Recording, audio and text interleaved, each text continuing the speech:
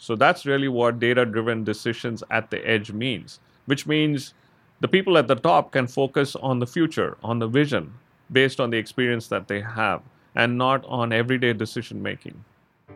Welcome to the Esri and the Science of Where podcast. I'm Marcella Cavallero, and I'll be your host for today. You just heard Esri CTO Jay Theodore describe how real-time data can dramatically improve and speed decision-making across organizations so they can plan for a profitable future. Leading executives are applying spatial analytics to business and operations to realize digital transformation. Listen to Esri CMO Mariana Cantor's interview about the power of data-driven decision-making at the edge. Hi, Jane. Thanks for being here with us. Hi, Mariana. Great being here. You're CTO, and you clearly have a point of view on the digital transformation and all the technologies that are now so hot. Could you unpack digital transformation for us? Sure. Digital transformation can mean many things to many folks. For some in the early days, it probably had to do with moving from analog devices to digital devices. You could argue that that was the first stage of digital transformation for most folks, for most of us to get familiar with, or doing your everyday business over the web. That's part of moving to a digital economy, you could say. Those are all parts of digital transformation. But if you look at the world at large today and what's going on, I would say that there are three stages of digital transformation of any city that wants to be smart, any company or organization that wants to do things better, we can say smarter. And the first stage is trying to create a digital twin. And the reason why it's very critical to create a digital twin is because everything that you see in the physical world, in the real world, if you can digitize them, and that means where your assets are, where your observations are, what results are coming out of these, then everything can be programmable. So as a technologist, I would say if you don't have things digital, you don't have a good starting point to have this digital transformation. So that's the first stage. Create a digital twin of everything. Make every observation come into the recording. And that's where you maintain your system of record. Once you have that, of course, from your system of engagement, where you have people and processes, you can query where things are, what's the current state of something. You can get sort of like a digital dashboard of everything that's going on. Lots of C-level execs want to have access to something like that. It's critical. It's critical for a success of any organization. And then the next phase of digital transformation, I would say, is to do with what analysis can you do on what you just collected. That data is only as good as sitting there, and it's probably rotting over time because it's only the most current data that's valuable. What's the historical data to do with the future? So that's where you do analysis. That's where you find trends and patterns, and where you need to start a new store, where you need to shut down a store or a dealership, where you need to route your trucks and cars because it makes sense for whatever you're doing, whether it's to reduce traffic flows, whether to reduce congestion, or to optimize the routes for delivery. So all of those are the second phase of it. The analysis phase or the processing, that's where your business goals and your business models come in. The first one had to do with the data model. The second one is the business model. And then you move into the third stage of this digital transformation, which is, since everything is programmable now, can you use the past to predict the future? That's the smart transformation. Everything gets smart and intelligent. And there are various definitions of smart and intelligent. The simplest is, if some things have happened before and the result is X, if the same things happen again, why wouldn't the result be X? So because everything is digital, you can predict that. Jay, what about other technologies such as AI? So if you take AI, I'll go back to my undergrad days when I was doing computer science. AI was a field that was very prevalent, neural networks and artificial intelligence. But the ones who went into that were the ones who were interested in doing a PhD and becoming academics, because the technology wasn't there yet. The science was there, and we had all the algorithms that we could study and implement, but we had to be assigned supercomputers to solve problems. And those weren't massive problems, they were simple problems we were trying to solve. It's not like Watson playing chess, for example, okay, and trying to beat a grandmaster. But today, what's happened is technology has advanced so much, even in the terms of hardware and processor speeds and so on, that we can do massive distributed and parallelized computation where AI can, you can say, has become mainstream. So when AI becomes mainstream, what it means is you can have deep learning, for example. Deep learning is just a field where you give enough inputs so the machines learn what the outcomes are going to be by having given clues. And over time, they learn more and more, very much like humans. It's really creating a habit on a machine. We are all creatures of habit. We don't, gain knowledge just right away as we are born. We gain intelligence based on knowledge that's built up, right? So the same thing is happening with machines, and that's where AI comes into picture. So when you bring AI into, let's say, these digital transformation models, what you're really doing is bringing business intelligence, for example, bringing the intelligence of people in cities. And sometimes we use the term crowdsourcing to get the data, but it's really trying to meet the larger constituents and the citizens of a place in trying to meet those expectations. So it is like bringing human touch and intelligence into machines to get the right outcome. So there is so much here. We're going to have to backtrack a little bit and unpack a few more things. So let's start with the digital twin concept. I understand that it began and was coined in the industry for manufacturing. And the digital twin meant it was a digital representation of a given manufactured product. But now it's really taken hold across various industries. Could you sort of give examples of why it matters in various different industries? Sure. I'll take the example of agriculture. Agriculture is based on in successful agriculture, and trying to harvest something is based on crop yields, which are based on moisture conditions, which are based on today's world pesticide, or so many other things that are injected to make things happen, right? So in that scenario, if you say what is the digital twin and what's the impact on that, it's really to do with bringing IoT into the picture, the Internet of Things, which are, in this case, sensors that are mounted on farm vehicles, sensors that are on the field, on the ground, that take moisture readings, for example. And you can have aerial imagery from drones that are collected that are able to figure out everything from what's the height of the crop at any given moment, what's been the growth rate, and so on. So there are companies that we work with, and the way that works is by getting all these readings and in real time making good decisions on what crops are expected at what time based on weather factors, environmental factors, and soil conditions where you don't water too much, you water just about the right quantity. And then as soon as you have some kind of a disease showing up somewhere, how to contain that. So it's really at the end of it improving the productivity using this loop back from the digital twin, because the digital twin is constantly working for you. So humans can work maybe 8 hours, 10 hours, or 12 hours. Their intelligence is limited to how many people are in the field, in the ground, or looking at data. But machines can be working all the time. So they're constantly doing this. So it's by that factor that we're able to grow and do precision agriculture, as an example. That is a fascinating example. So basically, digital twin is a digital representation of the physical world. And as we sleep, the digital twin continues to optimize various components of that physical world, which we learn about the next morning Right. and implement. Exactly. So it's like the data scientist who's constantly working overnight and doesn't have to get an overtime, doesn't have to get a break. Were you going to give us another example in another industry? Sure. Another example would be logistic companies. So in that scenario, it has to do with how can you improve profit margins and at the same time deliver to meet customer needs.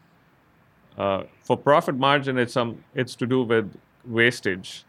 Okay, wastage in the form of how much longer did you take to deliver a package, and can we cut the time? And oftentimes trucks are delivering and picking up packages. And similarly, they are making right turns or left turns at traffic lights. Which one makes sense? Does left turn on a yield make a lot of sense for delivery trucks? Or do you just take right turns and you route trucks that way? So there are so many of these things that are possible because once you create the digital twin, you can create a network that's very specific for the kind of delivery that you're doing. And similarly, it's to do with reducing pollution, reducing the number of steps that the driver has to take in order to deliver something. So that's to do with like digital twin and how it applies to logistic companies. Could you explain to our listeners what location intelligence is? So any kind of intelligence that we say, artificial intelligence that we want to embed into machines and processes needs to be location aware. So the first step is being location aware, which means there's some location associated with an activity, an event, or a data that's collected. That's the first step. Location intelligence is where you use that piece of information to make a decision. It's going to the next level where every piece of data has location that's built in.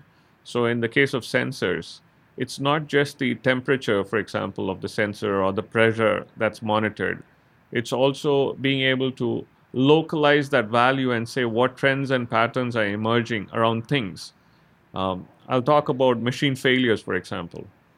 If there is a trend about all the temperature readings coming from sensors that are co-located, it probably means something else is going wrong. A machine is overheating, as an example.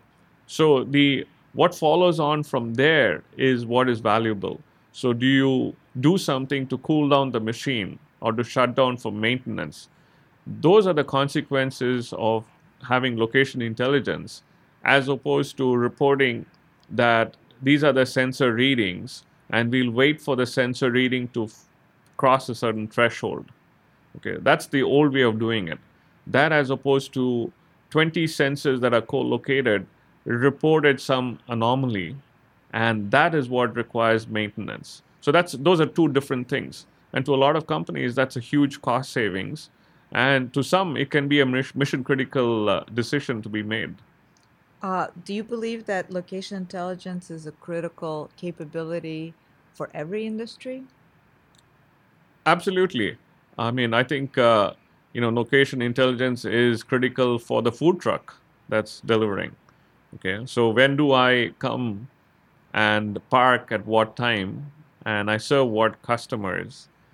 Is there a convention going on at a given time? And so, what can I anticipate as the sales when I come during a certain time? And in that place, what are the break times? And then there's also, depending on what's happening there, how do I go to my next location where I can make a pretty good sale? And how do I plan for the entire day? Where I spend how much of time and what's the prep for it and so on. That's a simple case, but it's very valuable for the person who's driving the food truck because it can mean a livelihood. On the other extreme, if you take cases of we work with a partner, they run many ships. They have ambitious things like building autonomous ships too.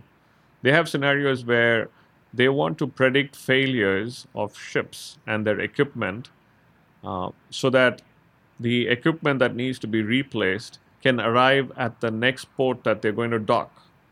And that's a huge savings as opposed to arriving at the dock and then seeing the failure and then having to pay the dock charges and the loss of business because of what the ship was supposed to deliver, where it had to go next, and the need for that equipment to be flown in from another place. So that's a huge impact. It's a huge impact to businesses, the cost, the quality of the delivery, and so on. So those are all examples of location being used in various ways, where if location is not taken into consideration, in some cases it might just be that you can't survive anymore. Jay, what are some examples in, let's say, utilities, retail, other industries that you could talk to? That's a good one. Let's start with utilities, for example. So utilities have been around for a long time, and they have massive infrastructures. So there are quite a few challenges. How do you maintain infrastructure for the purpose of improving the quality of distribution, improving the productivity of it in terms of how much wastage happens? And there's a lot going on there. One example that I can talk about is how do you maintain insulators that are present in these power poles. So the way it's done today is by flying helicopters, for example, and taking photographs of each of these at a distance, zooming in and then taking a picture of it. And when you take a picture of it, you could take a picture of these insulators, which are, sort of like, I think they're ceramic or some material like that. They look like a coil, and and then they download these images and they sift through them. Humans today sift through them to see which ones indicate that they are broken and which ones are okay. Now, this is obviously a manual process other than the fact that these are digital images. There's nothing, digitized about them. And of course, they are geolocated. And so they have to trace back and find, when we need to plan for the crew to go out and fix this. So, what systems that are coming up, and these are systems that are fully automated that I would see rolling out very soon, are systems that not only maintain the full network of power distribution, but as you fly these, you're probably not flying helicopters, you're flying drones. And as you fly drones, these images are instantly downloaded. They are georeferenced, of course, and then you're geolocated, and then it gets attached to the nearest pole. So that system of record that has all that information about the distribution line and the poles and so on is instantly updated with new columns that show up whether there was something that was recently recorded and what the image is. And meanwhile, what happens is this is where your business model comes in and it's working with your data model. The business model says, I'm going to run this analysis every so often, which could be continuous. This is to do with systems that are intelligent all the time. You don't like shut down intelligence, right? So they are constantly looking at these images that are streaming in and getting updated in your system of observations, in this case, a photograph. And instantly, because we've used deep learning with many images, they know how to identify whether an insulator is broken or not. And to the extent of identifying what model of insulator it was. And that's possible because there's a matchup between the observation and the asset. In other words, when was this pole installed? When was the insulator last installed? What model number was it?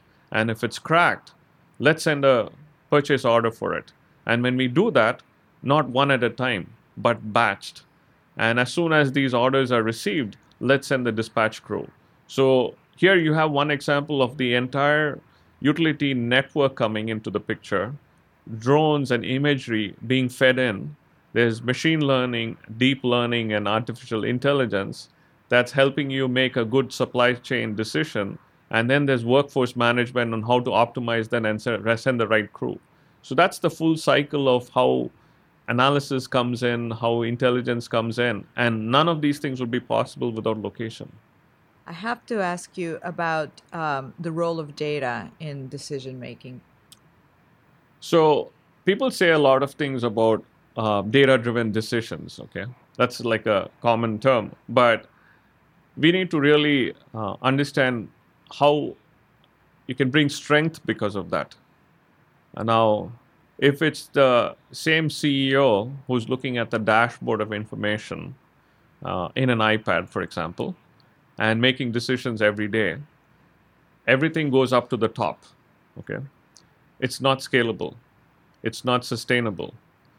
So putting a pattern and a framework in is a key part of making everyday data-driven decisions.